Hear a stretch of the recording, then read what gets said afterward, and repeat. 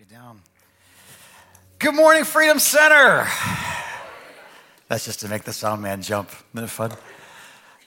It's good to see the room full. This is great. I know we're looking forward to, she said that the 5 o'clock service on Christmas Eve, so Saturday night, the 23rd. Hey, John, you got my way, man? I only got one thing to do here.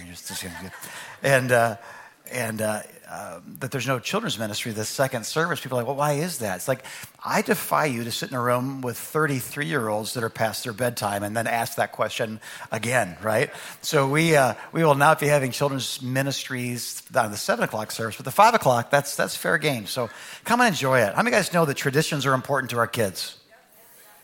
The way we do things create memories, and memories create patterns. And I guess I'm learning this now because my kids are having kids, and you see that sacredness of this is our time. We're not coming to your house.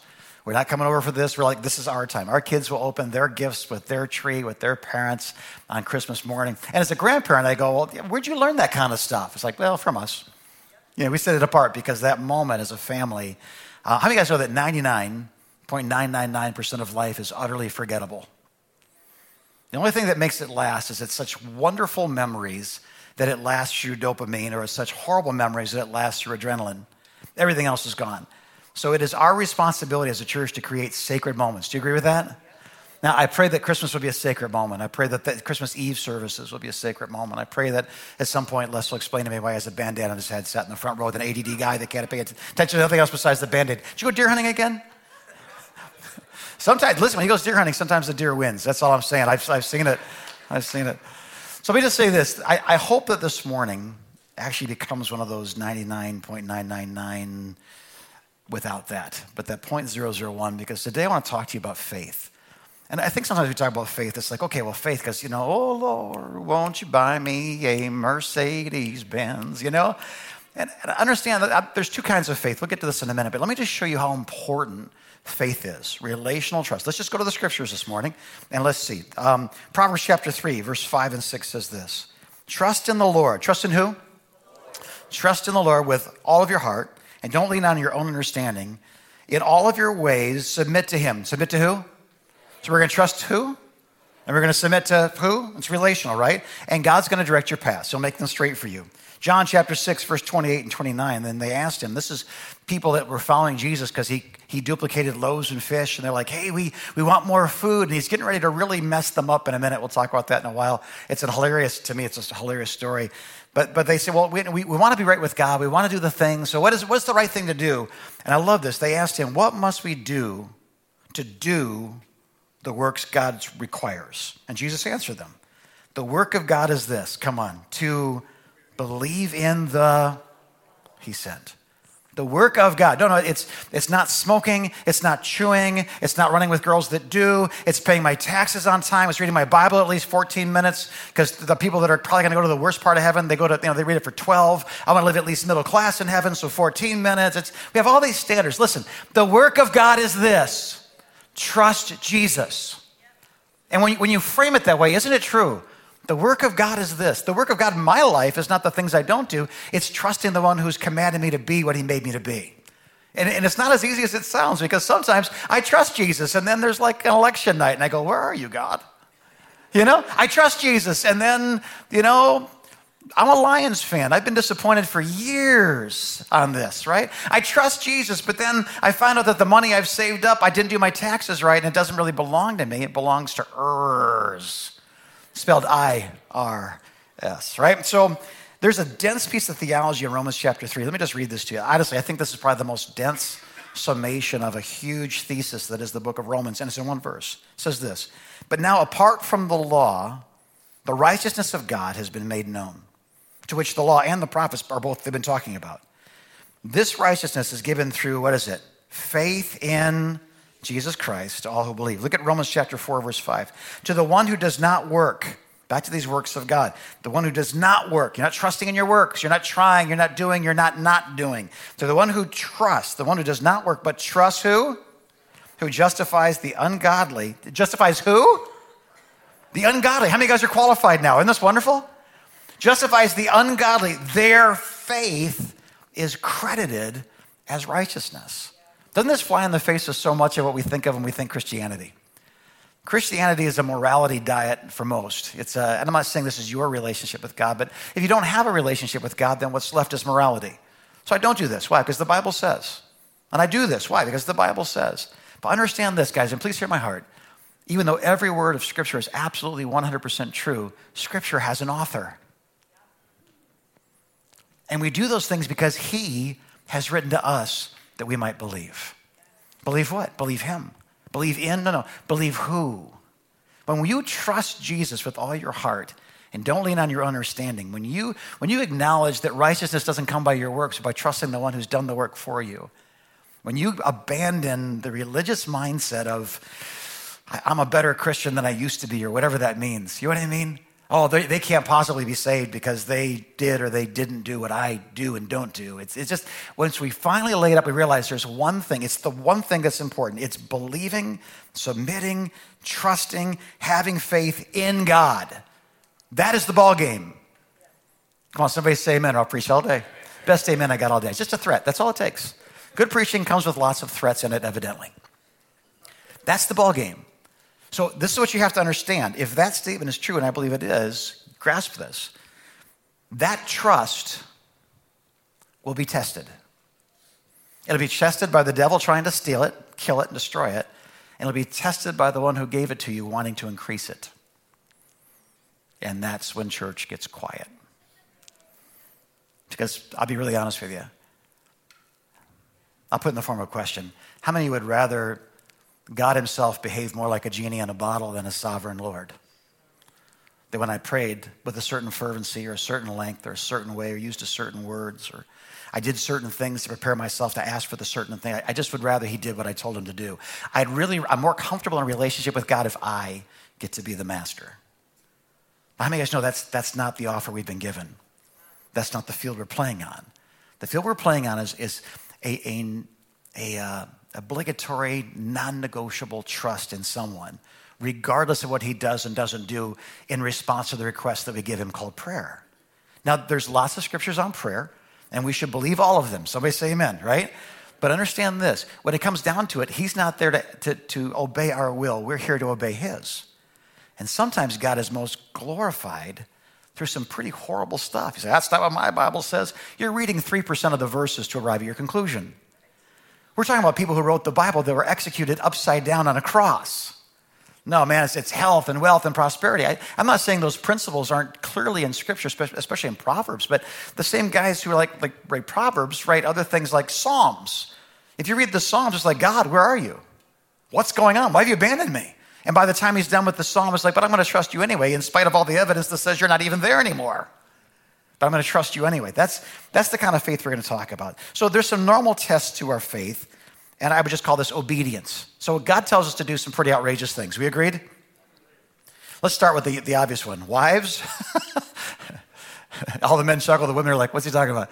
Wives, submit to your husband. It's like, my husband doesn't wash his hands after he goes to the bathroom. My husband does not know how to put a toilet seat down.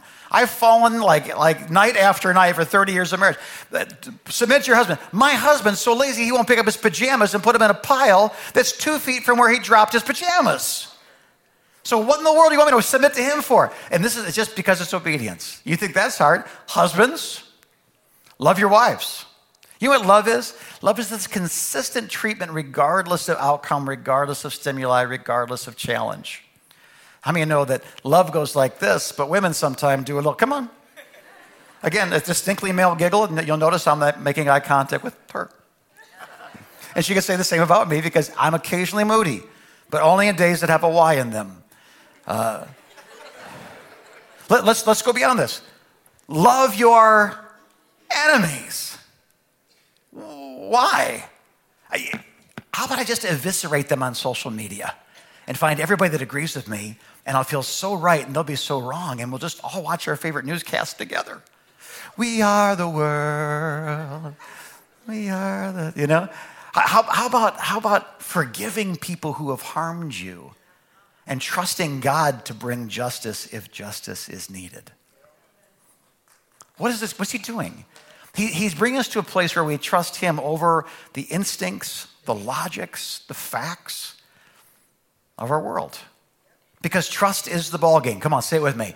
Trust is the ball game. So sometimes people ask me questions about, that guy really hurt you, or that person really offended you, or that person really wronged you. Like, what'd you do with that? I forgave them. Well, why did you do that? This is my answer. Put it on the screen. Because I belong to Jesus.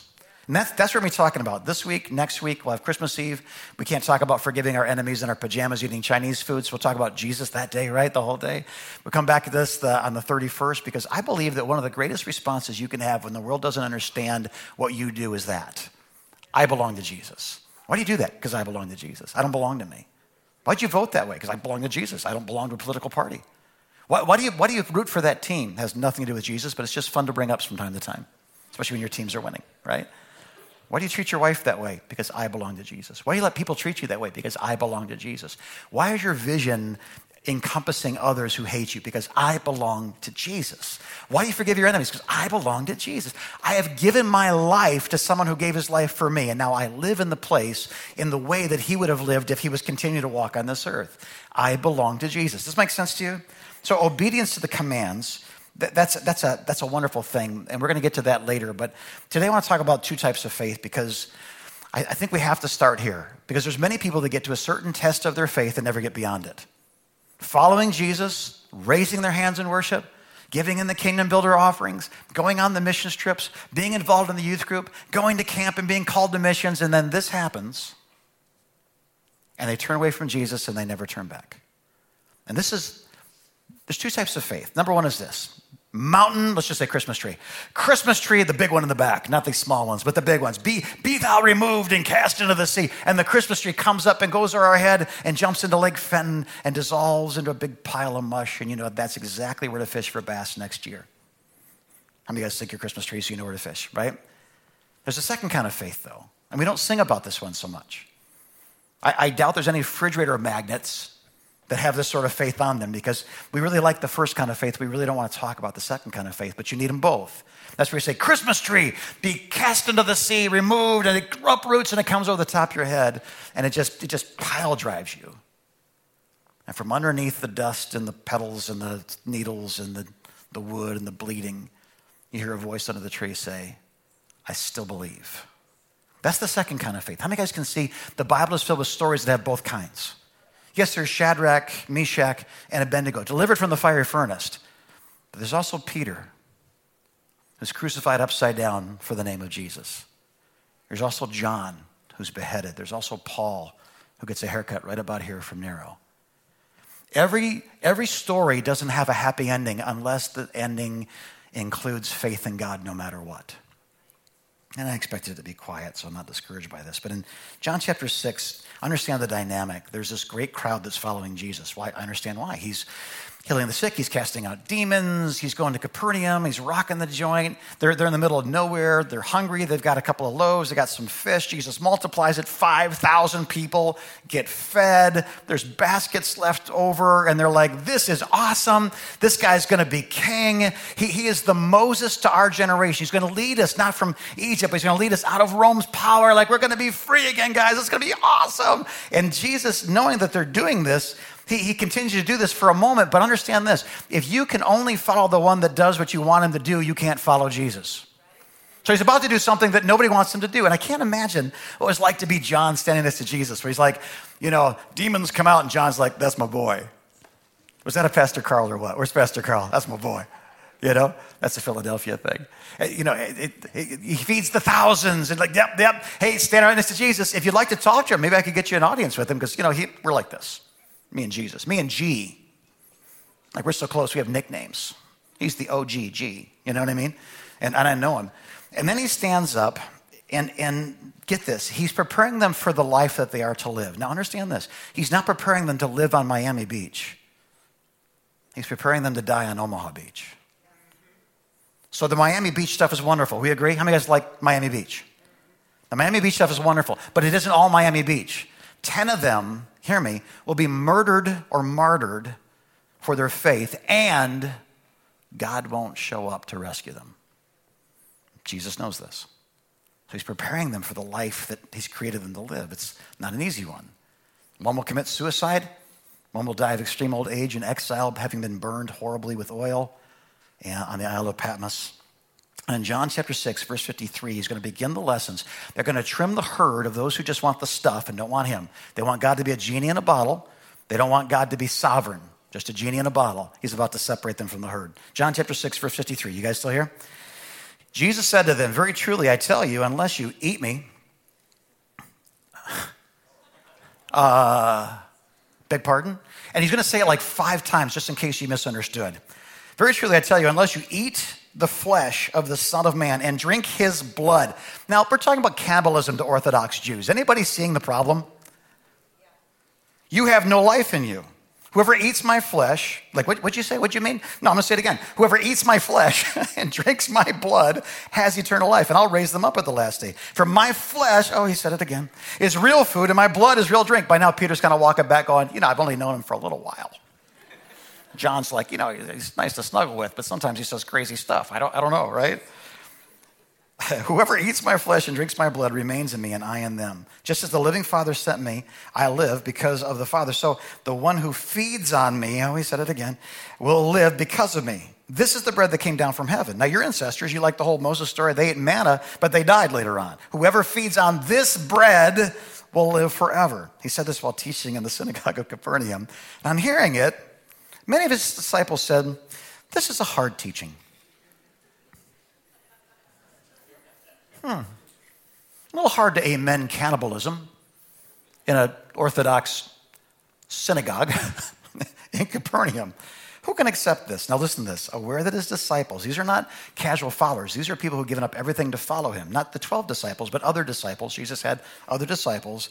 They're grumbling about this. Why did he say that? Why would he do that? Why didn't he explain it? Why? We don't know what he's talking about. What is going on here? Jesus, you're not making any sense right now. And he says these words. Hear me. These are important to you. He looks at them and says, does this offend you? Yeah. As if the answer is good. Because I'm not a genie in a bottle. And there will be times in your life that won't make any sense. And if you trust what I do and fail to trust who I am, you'll never make it to where I've called you to go. Freedom Center Church, Linden, Grand Blanc especially. Hear me. Life won't always turn out like an hour-long Hallmark movie. Sometimes there's tragic endings that have no explanations. And if you let go of God because he didn't do what you told him to do, as there are here, he says this. Look at this. Let me read this next thing. Verse 66. From this time, many, say it with me, many of his disciples said, yeah, I can't do that. Jesus looks at the 12. He goes, do you guys want to do this too? Are you out too? And he's like, I love Peter's resolve. Hear me. He goes, where else shall we go? I don't get it. I don't understand. I don't grasp the meaning. I don't know about this might be a communion language or this might be metaphorical, but you just stood up and told everybody to eat you and drink you. And I don't get it, but this one thing I do get, and this is what's keeping me here right now. I get that you alone have the words of life. I don't understand. We all want a peace that passes understanding, do we not? A peace that passes understanding. You realize to have a peace that passes understanding, you have to surrender your right to understand. I want a God who makes sense, who fits in all my boxes, who does exactly what I tell him to do. And anything outside of that is very uncomfortable for this thing I call faith. Hear me. I get the uncomfortable, and I get the desire for the box, and I'm with you with the genie in the bottle idea. But he's not that. You ever read the Chronicles of Narnia? What's the lion's name? Do you remember? Aslan. Everybody, yeah. I saw the cartoon. You actually read it. But he's walking away. This great thing has happened, and he's walking away, and the little goat man thing is talking to somebody. You know all the characters. Why don't you do the sermon for me? You know this more than I do, right? And he goes, where's he going? He said, well, I love this. He goes, well, he's a lion, but he's not a tame lion. Listen, the God you serve is a lion. He's not a tame lion. Crack a whip, he jumps through a hoop. That's a nice kitty. But man, when he doesn't, and he says, eat me, there's confusion. Look at this. Peter says, I know exactly what you're doing. I get the metaphor, the theology is clear to me. Is that what he says? He says, I don't get any of it. I'm as confused as they are, but I'm making the decision in my confusion not to create distance.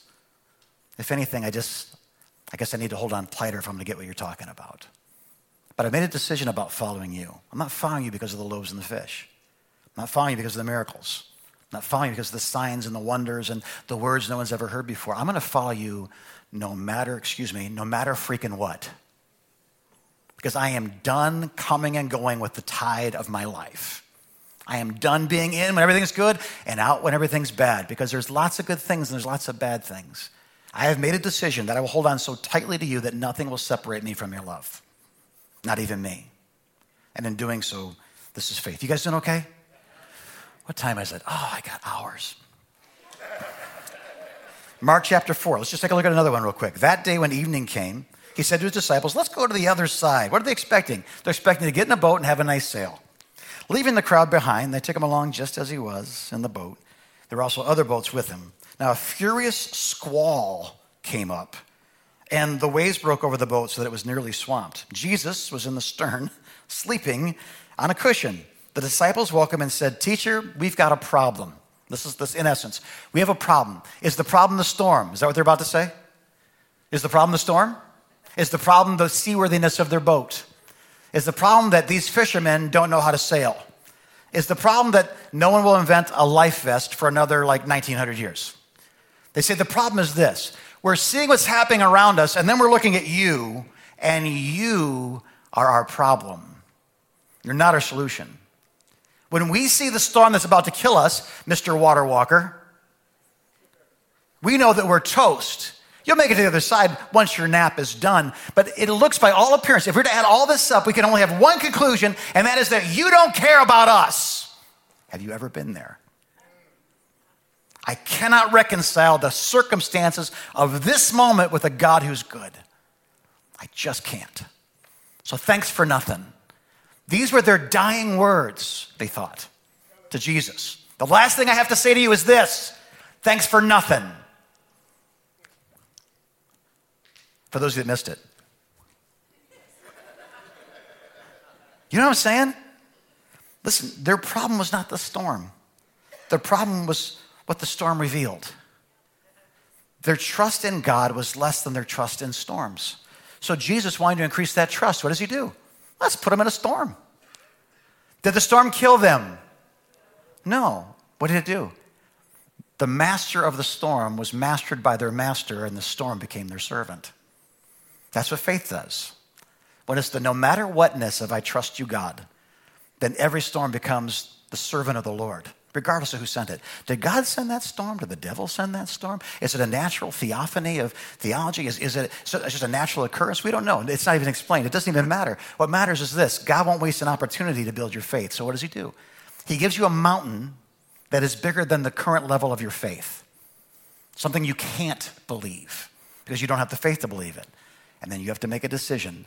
Do I go back down from where I've been, or do I do the difficult work of climbing so that God can give me a faith that's even bigger than this? Anybody remember when you were young how much money $10 was? Anybody ever prayed a $10 prayer? Oh, Lord. If I just had $10 more a week, I could eat. For $10, I could fill up my whole tank. That's a long time ago. For $10, I could, have 2 shirts. That's a cool shirt, by the way, the alpaca shirt. I saw that from across the thing, dude, is it actually made out of alpaca? You're in a place that I have ADD, so anything that distracts me, it's you right now. I apologize, but afterwards, somebody got that. I think it's a llama. It's not a llama, it's an alpaca. Anyway. Oh, come, let us. Alpaca. That's what happened to me this morning. I blame you. Good, thanks for coming today. Guys, something that blew me away was this revelation of faith, and I got it from, Chris, is Katie here today? I don't mean to embarrass her. To watch online. Which camera? Is there a camera somewhere?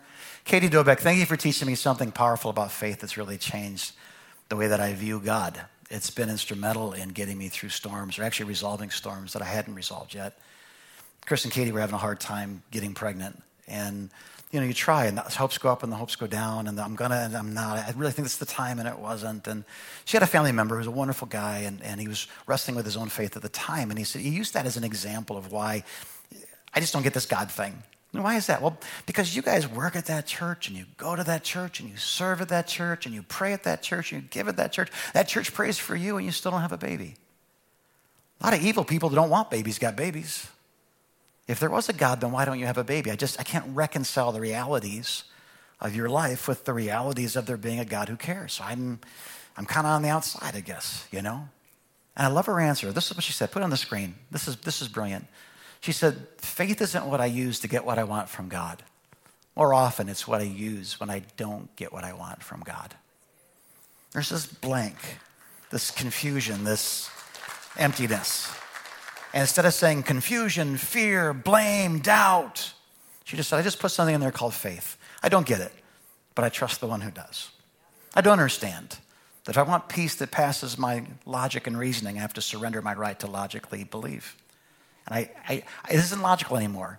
You guys see that too, right? Okay, just want to make sure. Right. The 60s weren't easy for me, I'm just saying.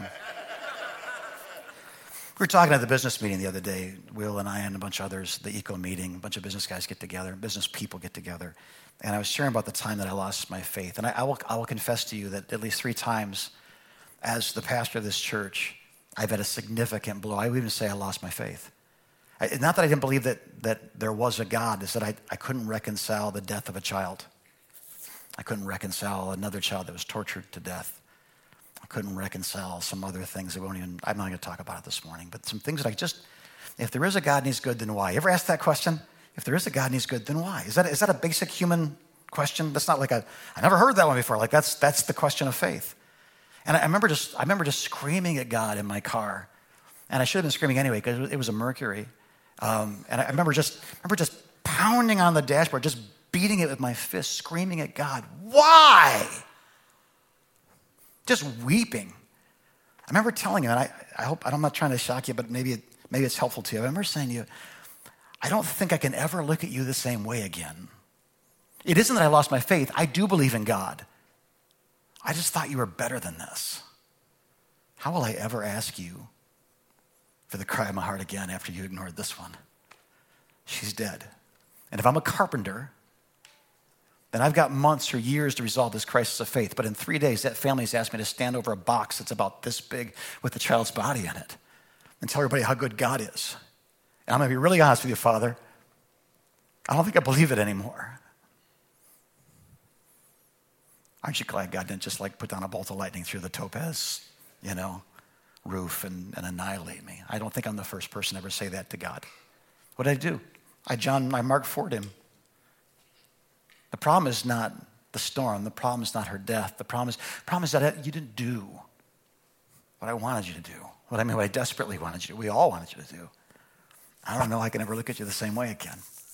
My mom, you probably heard the story. I called her weeping, as all great men of God have done through the years. They turned to their mothers. And I said, I don't know if I can ever trust God again. And I was just crying. She said, Jimmy, 3 words that really changed my life. She said, this isn't heaven. You're mad at God because his perfect will wasn't done on earth as it is in heaven. And that is the struggle that we fight with. But I also want you to hear something else, Jimmy. This isn't hell. This is that place in between heaven and hell. And we live here and there's this colliding that takes place. And we're to believe. We're to choose who we're going to trust. Do we trust the chaos? Do we trust the order? Do we trust the hate? Do we trust the love? Do we trust the fear? Or do we trust the trusting one? And this is a crossroads. It's not a crisis. You just need to turn in the right direction and tell God, I believe you anyway. Can I tell you what happened after I did that? Not much. Just being really honest. I heard angels sing. I didn't. I heard my tears hitting my lap, across my steering wheel, and I was still in a Mercury. But I think that saved my life. Those 3 words. Thanks, Mom. Because it created a box called faith large enough to put my pain in. Does that make sense? It was spilling into everything, spilling into my marriage, spilling into my words, spilling into my attitudes, spilling into my actions. And there was a box called faith. It didn't have to make sense in that box. I just had to trust God that whatever was in that box, he knew. And I put it in that box. And I brought it out little by little. And now I can look back and say I'm so grateful. And this sounds strange. I'm not grateful for the tragedies, but I'm grateful that my faith is now bigger than human tragedy. How? I don't know. But I know this. I'm glad I had those experiences. So when I had a widow whose husband was dragged to death but it was a motorcycle accident. He was missing 3 of his limbs. And the person that was there on the scene that was rendering first aid, a professional EMT, he looked right in her eyes. He couldn't speak. He was just shredded by I-75 and parts of him literally. It was one of the most horrific scenes. She hadn't been home in 3 days. A first responder hadn't been home in 3 days. Because to go home is to see my teenage child, and I just can't yet. I got called to go there and talk to her. You know what I told her that day? I told her 3 words. Anybody know what the 3 words were? This isn't heaven. It actually created in that moment an intimacy with Christ instead of a distance from him. Because there's a box big enough called faith. I'm just going to trust you. I don't have to have answers. I don't think I even ask him. I just say this, and we'll close today. Piano guy, join me if you would. The test we're talking about is universal. If you haven't had it yet, I'm not trying to create fear in you, but I want to welcome you to planet Earth, the most dangerous piece of real estate in all of creation, where everything good and everything evil fights for your trust and your belief every day. But I want you to remember this, that as you face the things that you have faced and you're digesting, the things that you will face and will have to digest, I want you to remember a couple of words that came straight from Jesus as he faced and defeated everything that you have or will face. And through Christ, you will be able to defeat as well. This is what he says. At 3 p.m, Jesus cried out in a loud voice, Eli, Eli, lama sabachthani, which means, hear me, my God, anybody know the rest? Why have you, Father, it feels like you don't care that I'm drowning. I don't understand. It was just a few hours ago. I'm kneeling in a garden. I'm weeping. There's perspiration coming off me like I got my head cut open. It's just dripping. I'm saying, let this cup pass from me. And the cup's not passing. And you're not answering my prayers. And I can't feel you anymore. I can't hear you anymore. And what does Jesus do? Well, then forget this. Take this crown, take these nails off. Forget this. Is that what he does? What's he do? He does the last thing his father told him to do. He obeyed orders, and he trusted his commander. He obeyed his father even though he didn't understand and it didn't feel good to obey. He sacrificed his life because he trusted the one who sent him to die. If you're ever in that moment, you're like, God, my God, I don't get it. Remember that kneeling right next to you when you pray that is your Savior who also prayed it. And just simply obeyed regardless of the feelings and the confusion and the world around him. This is faith. So, Lyndon, get ready, but like in 2 minutes, understand this. You can do what the many did and say, I don't get it. I tried. It didn't work. I did what you told me to do. I went to church. I believed. I said prayers. I quoted scriptures. I taught the Bible. I gave them the miracle offering. And this is the way you treat the obedient? Well, then, you know what? I don't get it. And the many often, according to scripture, am I exaggerating? The many walked away. The 12 stayed. The many walked away. This is hard. This is hard. Matter of fact, it's harder than my ability to absorb. So you go back to your nap. I'll go back to trying to rescue myself and my friends since you're not going to do jack about it. You can take it to your grave. The offense. Or the second choice, you can take it to his grave and realize that we serve a God who raises dead things back to life. And that this isn't the end. That there's more than this. And as we trust him, we'll get through it all. And if our box called trust is big enough, then we're going to trust in the Lord with all of our heart. We're not going to lean on our own understanding. We're going to acknowledge him in all of our ways, and he's going to direct our paths. We're going to not do works hoping that those works earn something for us. We're going to receive this justified righteousness, this gift, this grace to walk with him through life, through death, through everything in between. Why? Because I belong to Jesus. Because you belong to Jesus. I want to win for the Lamb the reward for his sufferings. I want to stand firm to the end. I don't want to give up. I don't want to give in. Are there side steps? Dang, yes. But how do you resolve those side steps? You're like, I just got to get back in the ring. I just got to trust. If you've ever been in that place where Jesus was, my God, I can't feel you. I can't hear you. And all the evidence around me contradicts you. But I choose you. And I will not let go of you. And I'll go through this imprisonment, and I'll go through this pain, and I'll go through this forgiveness, and I'll go through crucifying my flesh, and I'll go through everything that's between here and that moment I look you in the eyes where you get to say, well done, good and faithful servant. Enter into your rest. This is not a place of rest.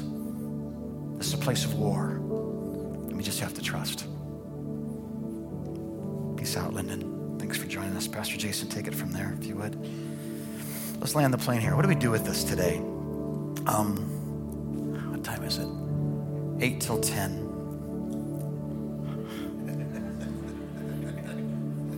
Dyslexia is not a crime. I'm just saying. Here's my concern. My concern is we hear it, but if it goes unresponded to, it's a thought that we have rather than an experience that endures. So would you do this right now? Nobody leave. Just stand to your feet. I think the standing of the feet creates a new kind of focal attention on what we're about to do. Here's a moment that I pray will be part of the 0.001% of your life that really is remembered. It really matters. It's foundational. And maybe it's because of the adrenaline, maybe because it's the dopamine. But this is what faith is. It's trusting God more than any other evidence, any other experience, any other person, any other anything. I have made a decision in this moment that regardless of what happened in the past, I don't need to understand it. I need to understand you. I don't need to resolve it. I just need to know that you will. Can I just say one last thing? Hear me. Not every pain will be resolved in this life.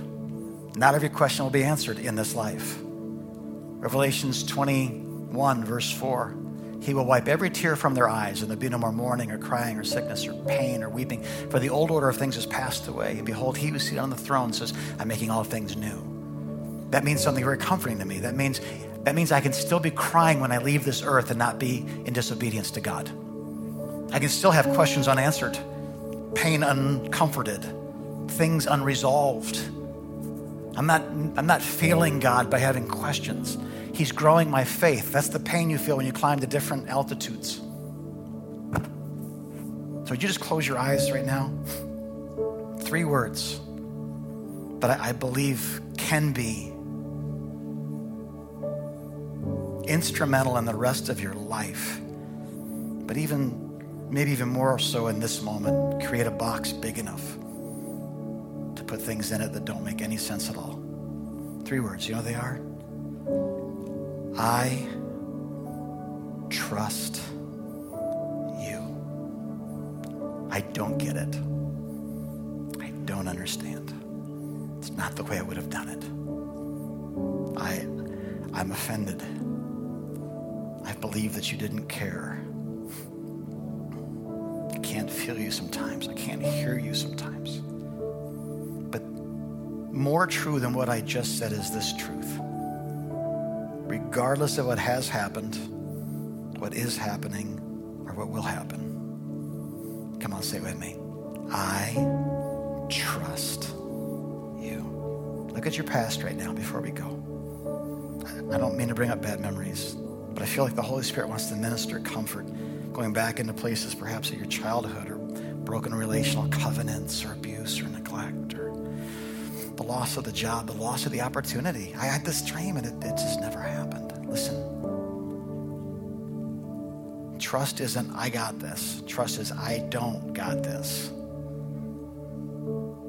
I don't, but I believe that you do.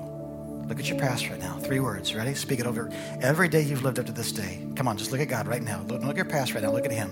Look up from your past. Look up to heaven and tell him 3 words. You ready? Say this with me. I trust you. I trust you. So whether you say follow me or eat me, I trust you. calm the storms, or I die with you in a storm. I trust you. Can we go so far as to quote the book of Job today? Wow. Though the Lord slay me, yet will I trust him. The Lord gives. The Lord takes away. Blessed be the name of the Lord. Look at your future right now. Some of you live in constant fear, and you don't have to from this moment on. What is that keeps you awake at night? When you see an article, you go, I'm not going to read that because I want to hear more about that. Is it disease? Is it finances? Is it health? Is it... Come on, look at every day from this day forward. 3 words. Look over every day. Now look up from those days. Look up to heaven now and tell him, come on, 3 words. Say it with me. I trust you. Father, I pray that these 3 words, even when they're hard to say, would be said until every one of them is true. Let the trust we have in you be greater than the storms around us. Storms around us are inevitable. Storms in us, something's wrong. You're supposed to be in us, not the storm. So we trust you. And we give you our lives today. Forgive every sin that would stand between us and you. Move every mountain. If the mountains move and pile drive us into the ground, then from underneath the mountain, we'll hear these words, I trust you.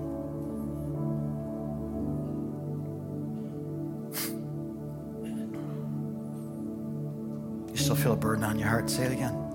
If there's still a weight there, let's get rid of it. Come on. Give it to Jesus. Cast your cares on him. He's the one who cares for you, about you, the cares of you. I trust you. I don't have answers. I have you. I have solutions. I have you. I have faith in you, trust in you, submit to you, believe you, follow you. You, God. Thank you for your word. I trust the author of that word to be true. I trust you. I trust you. I trust you. In Jesus' name. And everybody said amen. One last thing. The first steps. I've been coming here for a while, but I'm not engaged. I'm not involved. Going to church is wonderful. Being the church, better. Out the doors, to the left. Youth auditorium starts in 2 minutes, 10 minutes, 3 minutes, 10 minutes. So get a coffee. Your kids can stay in there, but let's get to work building the kingdom of God. Amen. You guys doing good? Do you have the nerve to come back next week? Good. All right. Part 2 next week. God bless you guys. You're dismissed. Go get them.